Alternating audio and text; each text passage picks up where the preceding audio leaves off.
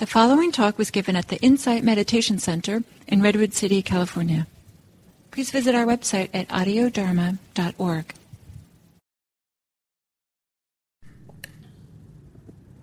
So, thank you for coming. Let's start with a meditation, and then we can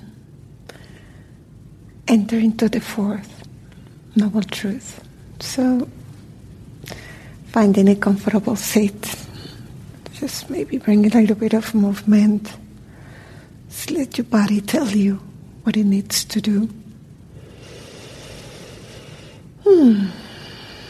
And closing the eyes and maybe taking a couple of deep breaths.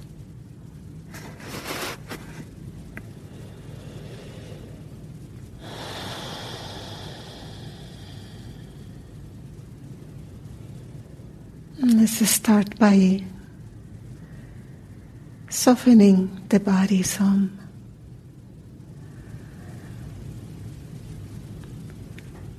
Just transitioning from the day, the drive, and all the expectations from the upcoming holidays. Just maybe invite ourselves to be here.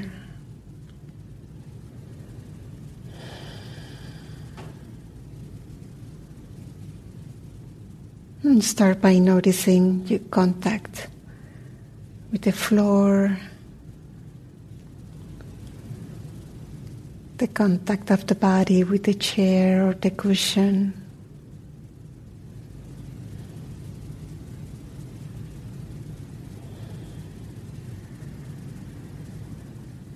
And arriving.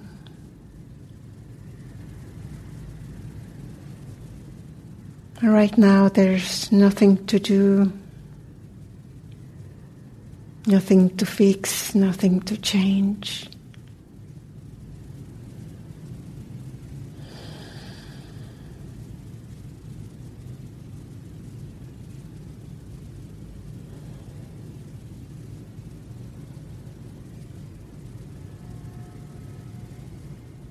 And find a posture that allows you to be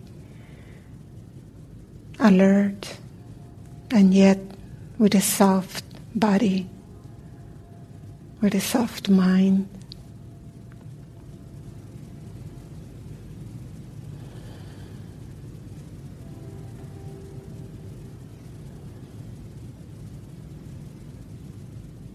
And bringing the attention to the head.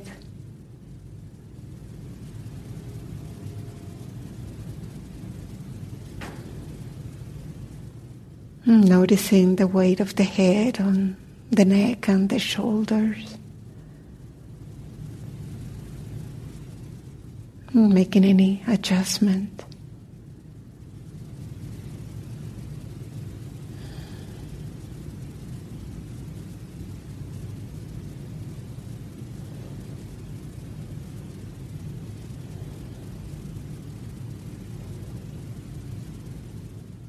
Noticing the muscles of the face.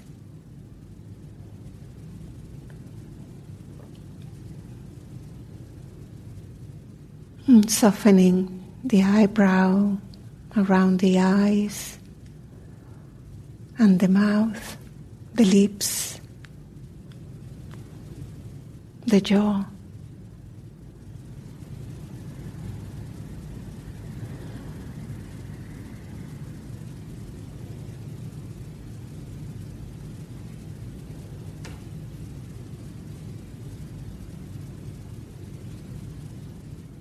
This is not a chore. There's nothing to do here. So just inviting the body, the face, the head to soften.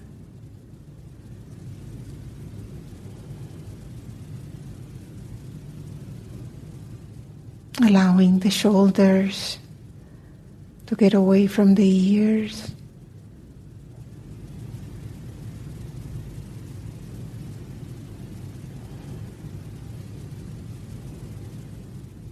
Noticing the weight of the arms.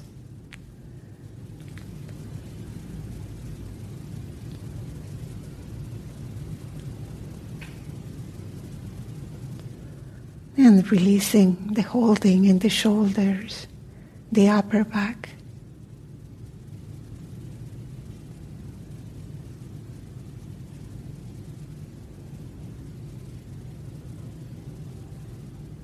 And softening the hands.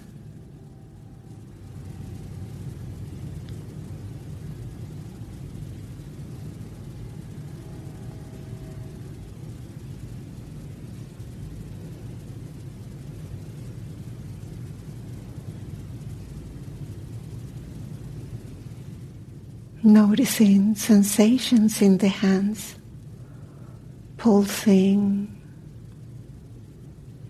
temperature,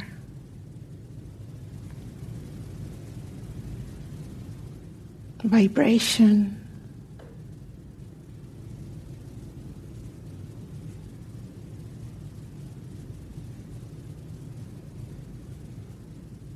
Appreciating the richness of the sensations. Perhaps this is the first time in the day that we pay attention to the sensations in the hands.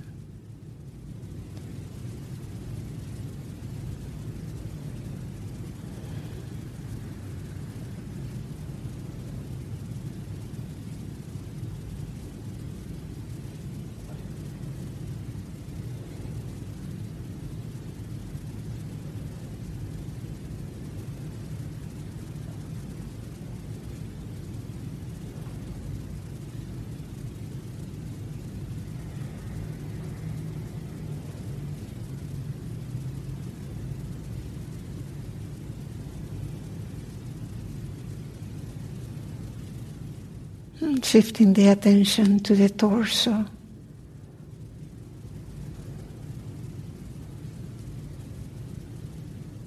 Perhaps the breathing becomes more obvious.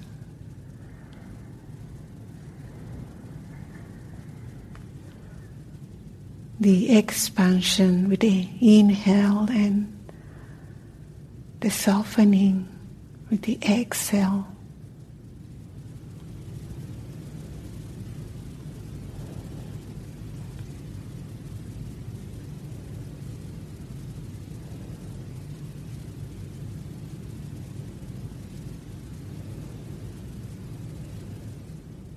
It may be possible to soften the muscles of the rib cage and the belly.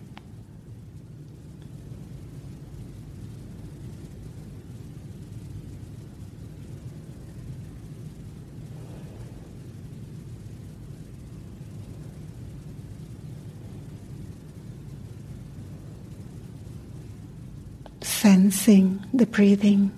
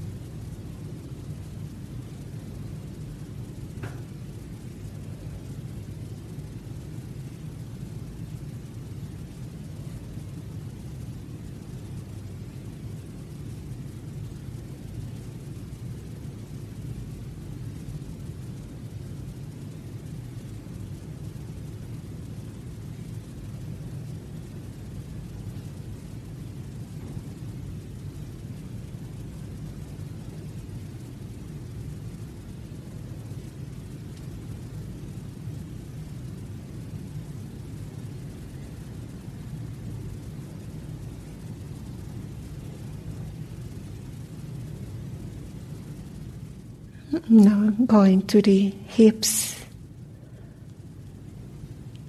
Notice any holding or tension, tightness.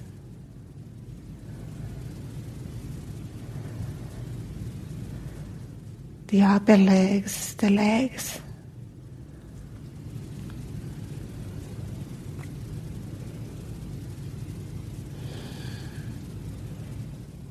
as if ready to start walking or running.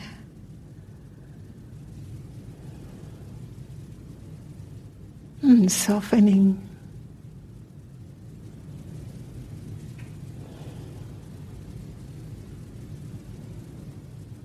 Feeling the body here.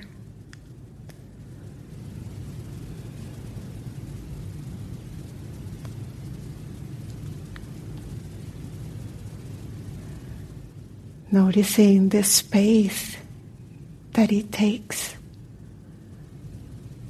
the weight, the softness, the solidity.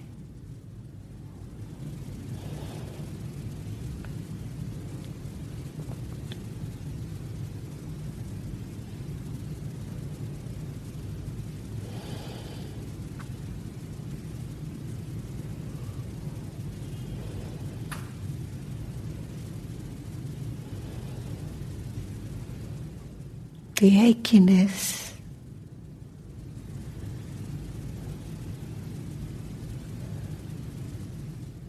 the energy. Is it low? Is it high?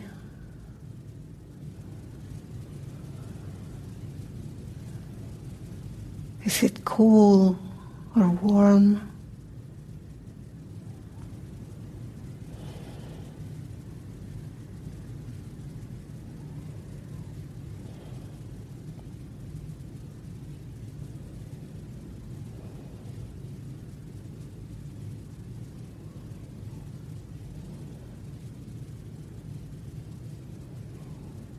Arriving completely.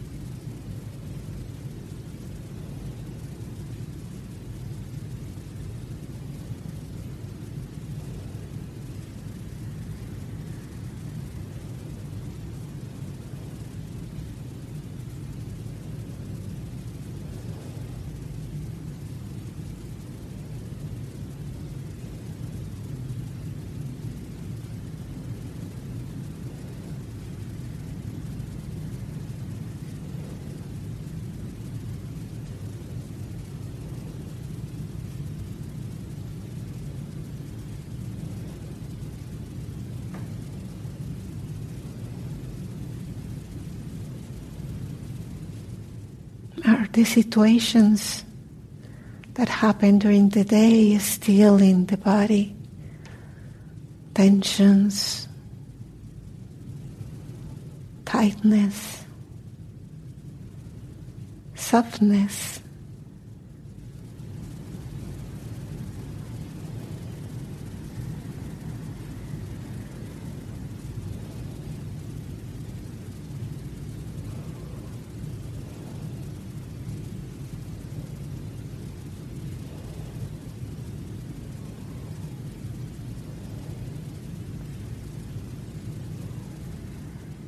Acknowledging any emotion, the thoughts,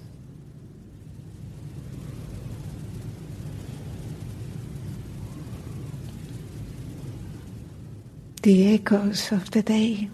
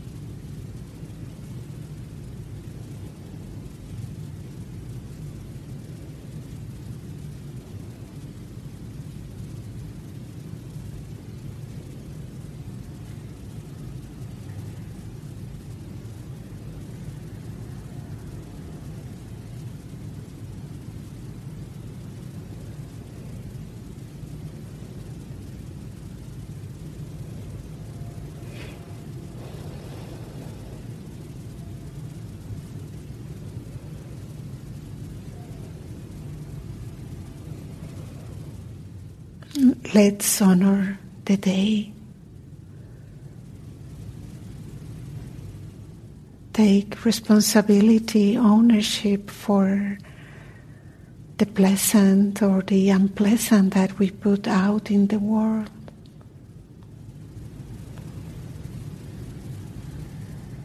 For ourselves, for others.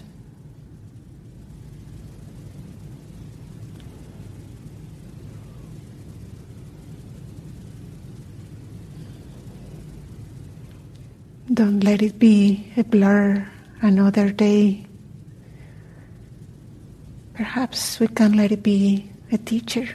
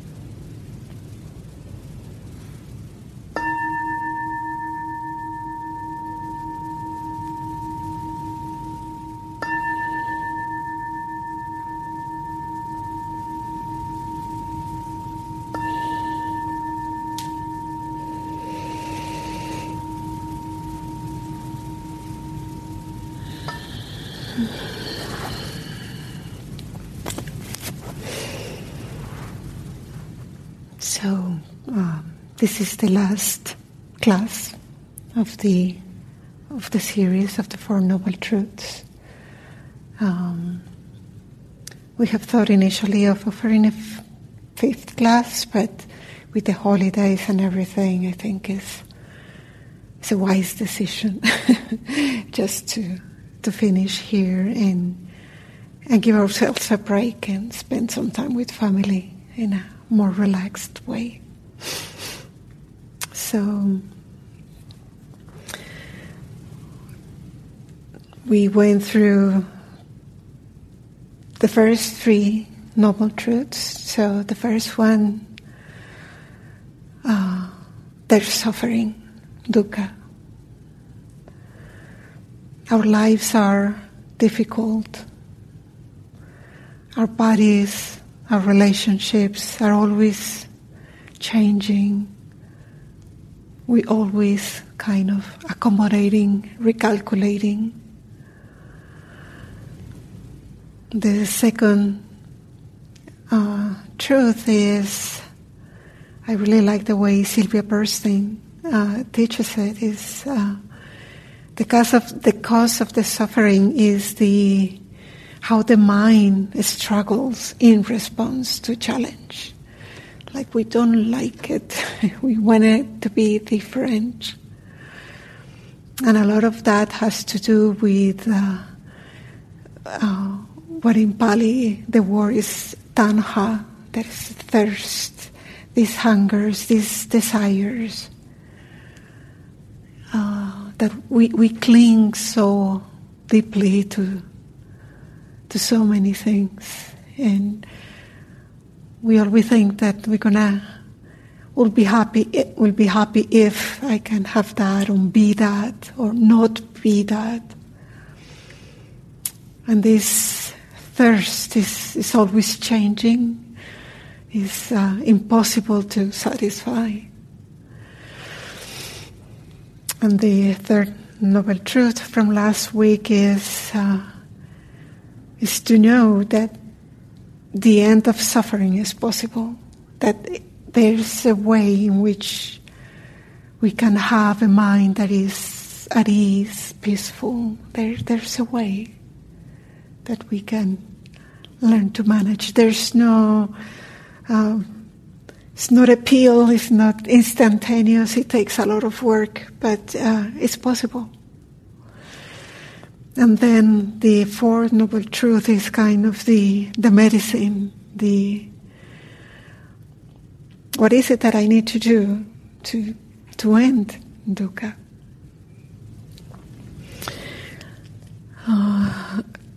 So the way of doing it is the Eightfold Path. So before we go into what exactly is that, it's worth considering that everything that we do, the way we live, what we say, everything impacts our mind, impacts our thoughts, our emotions, our feelings. And at the same time, that we think, that we feel, is going to impact our acts, what we do, the way we live. So it creates kind of this loop. And then we kind of have a choice. Do we want to go in automatic pilot, allowing all these habits and learned patterns, learn from the way we were taught, we were educated, the society in which we live, the community, our biology to drive that, or where is the choice then? And I think that's what the Buddha gave us in the Eightfold Path. So there are eight factors. And it's not a recipe, it's not a sequence. you do one, the next, and the other. Usually the Eightfold Path is pictured as a wheel with 8 spikes. And these factors support each other. It's more like a fabric. And they address different aspects of how we act, how we live. And in a way, it's giving us the tools to break that loop, to find the choice, to find another way of doing. This path is not asking us for self-mortification, like in the times of the Buddha, the ascetics that won't eat, won't sleep, like mortifying the body and the mind. And it's not all the other extreme self-indulgence. The Eightfold Path is kind of the middle way. And a lot of the teachings from the Buddha invite us to find that middle ground. So with the Eightfold Path, the invitation is to cultivate, to be skillful, basically. There's skillfulness in our understanding, in our thinking, in the way we communicate, in our actions, what we do for living. The effort we make with this practice, the effort we put into this in mindfulness and concentration. Concentration not as a focus, like laser focus, but kind of the concentration, like a gathering of the mind. How not to have a fragmented mind, a scattered mind. Usually the adjective that is given to each of these factors is the right. So right understanding, right view. But it's not right as correct, but it's kind of the right tool for the task. My personal preference is to call it wise. It could also be said skillful view, skillful understanding. So I'm going to go through the 8 factors again. Wise view or understanding, right intention or thinking, right speech or communication. Nowadays, so many ways to talk to others. Right action, right livelihood, right effort, right mindfulness, and right concentration as the unification of the mind.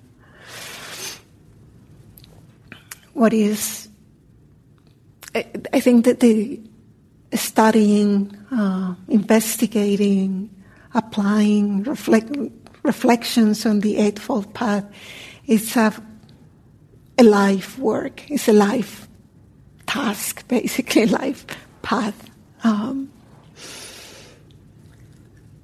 It's very complex, and I think I've done the Eightfold Path several times, and every time, I hadn't seen this before. There's so much that there's always something that comes anew. Other thing that is quite important to me, at least, and I think for many people, is it depends where you are in your life. What are your circumstances? Where are you today? All these factors have something for you. And some days you take something that works for you. Some days you leave it aside. Some years you go this way, you deepen certain things. It's always evolving, it's always changing. Again, it's not something that happens instantaneously. It's a very gradual way of doing things. I think nowadays we're so used to instantaneous gratification with our electronics. Undo, repeat. And I think with the Eightfold Path, with the teachings in general, it takes time, it takes effort, it really takes a lot of it. But at the same time, the moment we start understanding the teachings and applying them and seeing how they're helpful for us, we start seeing change. And it's almost like immediately subtle change. I feel sometimes that subtle change, I'm very grateful for subtle change. Like a day goes by and at the end of the day, I don't know, a little more ease, a little more satisfaction. It's not a huge happiness or something like that. It's very gentle. It's very gentle and quite satisfying and supportive.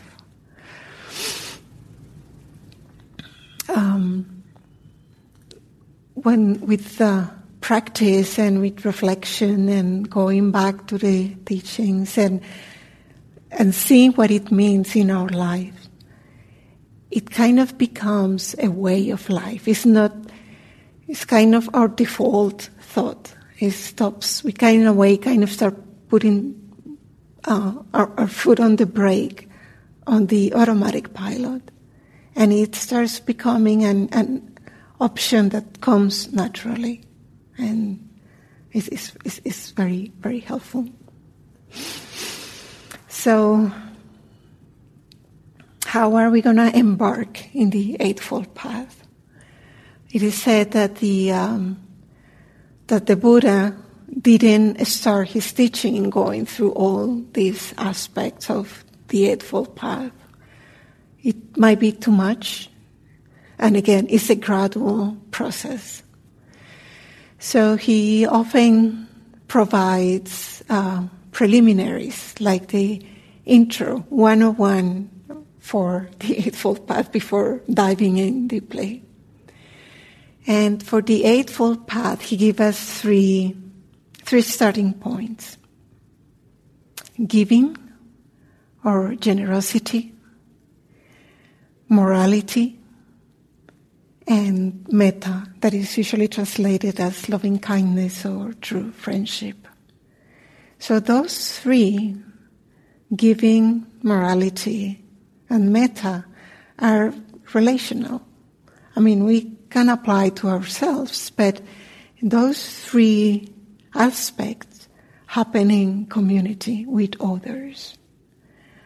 And that's to say that we may practice by ourselves, we sit alone in meditation, but what we do with this path impacts everything around us, our relationships, even impacts our encounters on the street, people that we're maybe only going to see for a few seconds. It has consequences. So I'm going to start with giving. So what about giving? Like, why is that important? So if we think about it, if we want to be generous, if we want to give, we need to get out of ourselves. Like, we need to stop being so self-centered, because we need to figure out what is it that is needed. So in a way okay, I'm getting out of my me, myself, and mine, and I'm going to see what's happening in the world around me. So that kind of, that empathy, what is it that I can do today? And it could be something quite simple. It doesn't need to be the huge thing. Like, I don't know, cooking for the family, doing the dishes, having a door open for somebody, feeding our pets. Like, we're giving material, we're giving time.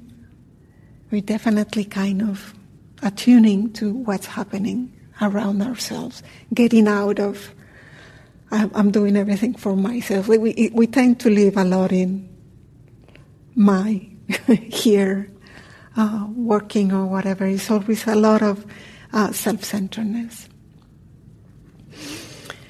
And the other thing is what we give. When we give it's an act of letting go. We're releasing something. We kind of, this is no longer mine, my time, the money that you donate, the favor that you do for somebody, that you're giving it away, you're letting it go. And we talk a lot about letting go, let it be with these teachings. Important to know that giving or generosity is not a transaction. True generosity, true giving is an expecting. It's not an exchange. It just happens to give it almost from the heart, as mundane as it can be, but you just give it. It's not something that is imposed. And again, it's not a transaction. Now, the second one, morality, ethical conduct. So basically, it's not about commandments. You won't do this, you won't do that. It's something, in a way, for me, more accessible. It's basically having the intention of not bringing harm to others. Don't bring in more harm into the world. If you cannot bring something nice, at least don't harm.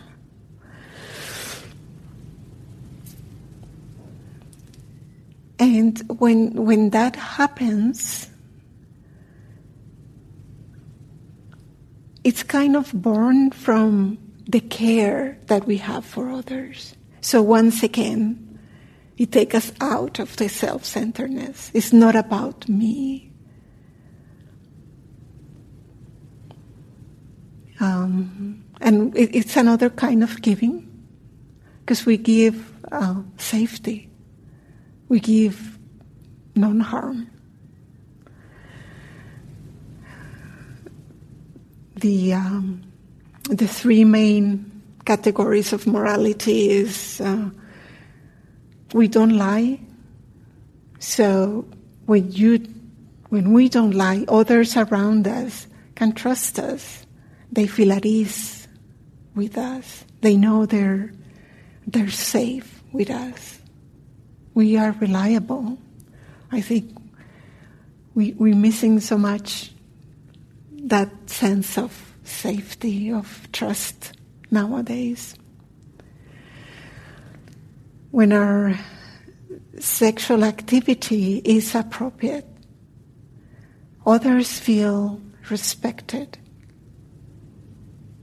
They feel safe with us. I think all these things also have a factor of reciprocity. So the safety that we give to others, the non-harm, that giving is also received in return, in general. And then when we refrain from intoxicants, whatever they are, we protect others, and definitely we protect ourselves. It's not a matter, the word in Pali is sila for ethical conduct. It's not a matter of putting our well-being in the back burner. It's a matter of putting in a balance the well-being of others and our desires, our impulses. We have them, it's part of our nature, isn't it? But it's not a matter of that we're going to sacrifice for others. No, it's a matter of seeing things a little bit in balance. So don't lie. The sexual conduct and refrain from intoxicants tend to be the three main things here. I think what comes to mind thinking about cultivating ethical conduct is we need to know our minds, know our bodies, like do that internal work. Look inside us, like get to know ourselves, get to know how is it that this being functions, this system works. When we do that, we're able then to externally offer safety and do non-harm. And the last one, the third one is metta, loving kindness, true friendship, friendliness. In some of the teachings, the Buddha says to begin the path by reflecting on the heavens. So, like, what's that mean? May sound a little, I don't get it. I think what this means is to get out of our little sphere, get out of your head. Again, self-centeredness comes again. Let's get out of there and, I don't know. And I think something about metta is that ability to discover the goodness that is in ourselves and be able to offer it to others. And with that kindness, with that, with that metta, other things follow. Compassion, being able to be happy for the happiness of others, equanimity. They're called the divine abidings. And if we think about it, if our life is full of goodwill, of care, it feels pretty good. I mean, we can think of circumstances in our lives where if there's kind of stress or aversion or conflict versus situations where there's, goodness, goodwill. Doesn't need to be perfect, but definitely it makes a dramatic difference. So in a way, is that bringing that metta, that loving kindness, allow us to start opening a way of getting away from the hungers, from the thirst, from the grasping and not letting it go. So I would like to invite you to do a little bit of an exercise on metta, because we can talk as much as we want. We can read as much as we want, but if we don't feel it, if we don't make the effort to make it a personal experience, a first-hand experience, is not very helpful. So I'd invite you maybe to close your eyes and take a couple of deep breaths. And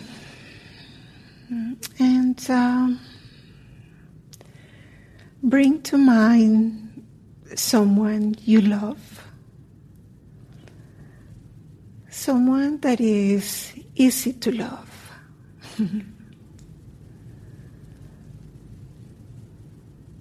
Someone for whom you care,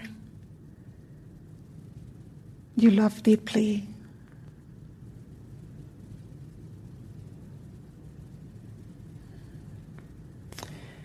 And imagine that you have a kind of magic wand that makes everything possible.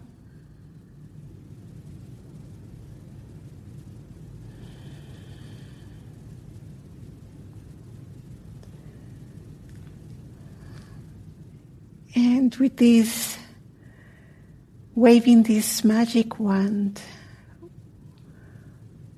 wish these beings everything that is good.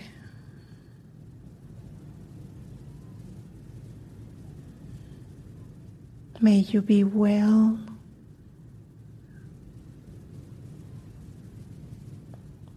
May you be at ease.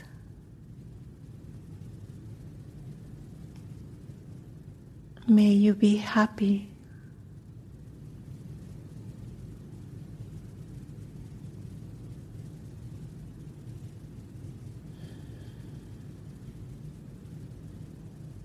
And offer this being wherever is in your heart.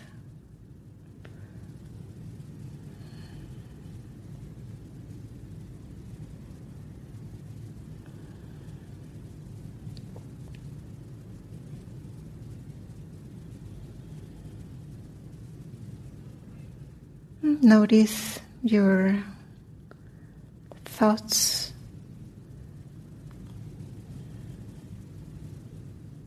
your emotions. How does it feel in the body to wish them well?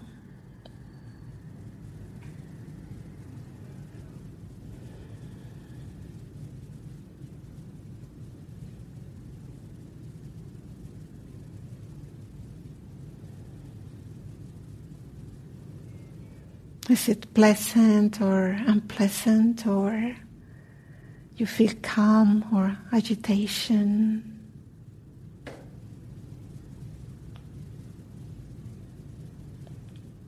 Does the mind feel contracted or expanded?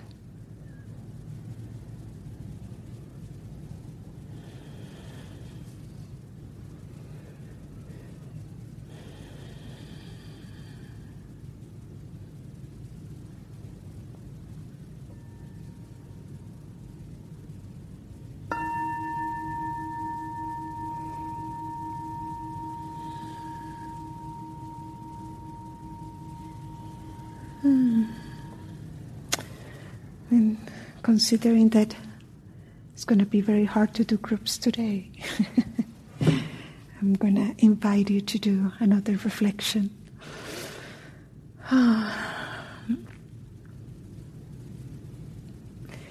As I was saying at the beginning, like every action we do is preceded by something in the mind. And it's the same for an act of generosity.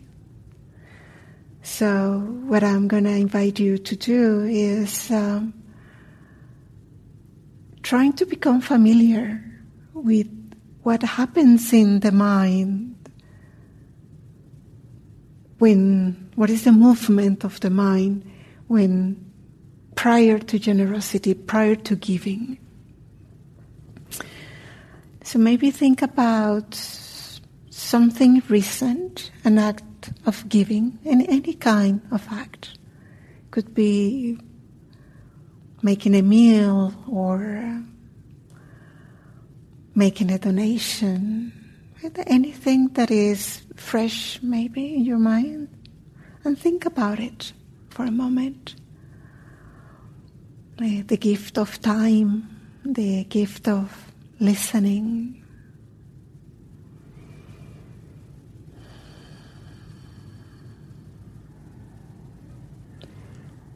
And I'll invite you to think back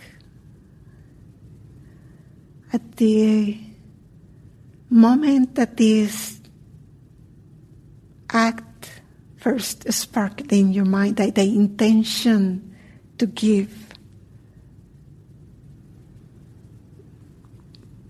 appeared. And we don't think too much about those things. Like what makes you take the decision to go and make a meal for somebody or hold the door for somebody. Just see if you can, of something in particular, think back at when was the first movement in your mind to give.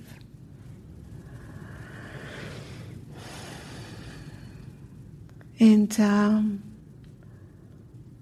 if possible, how does that feel in the body, if you can remember? How does it feel in the mind? Are there emotions present? And even now, after the fact, how does it feel? Not to the act of giving in itself, but before it happened.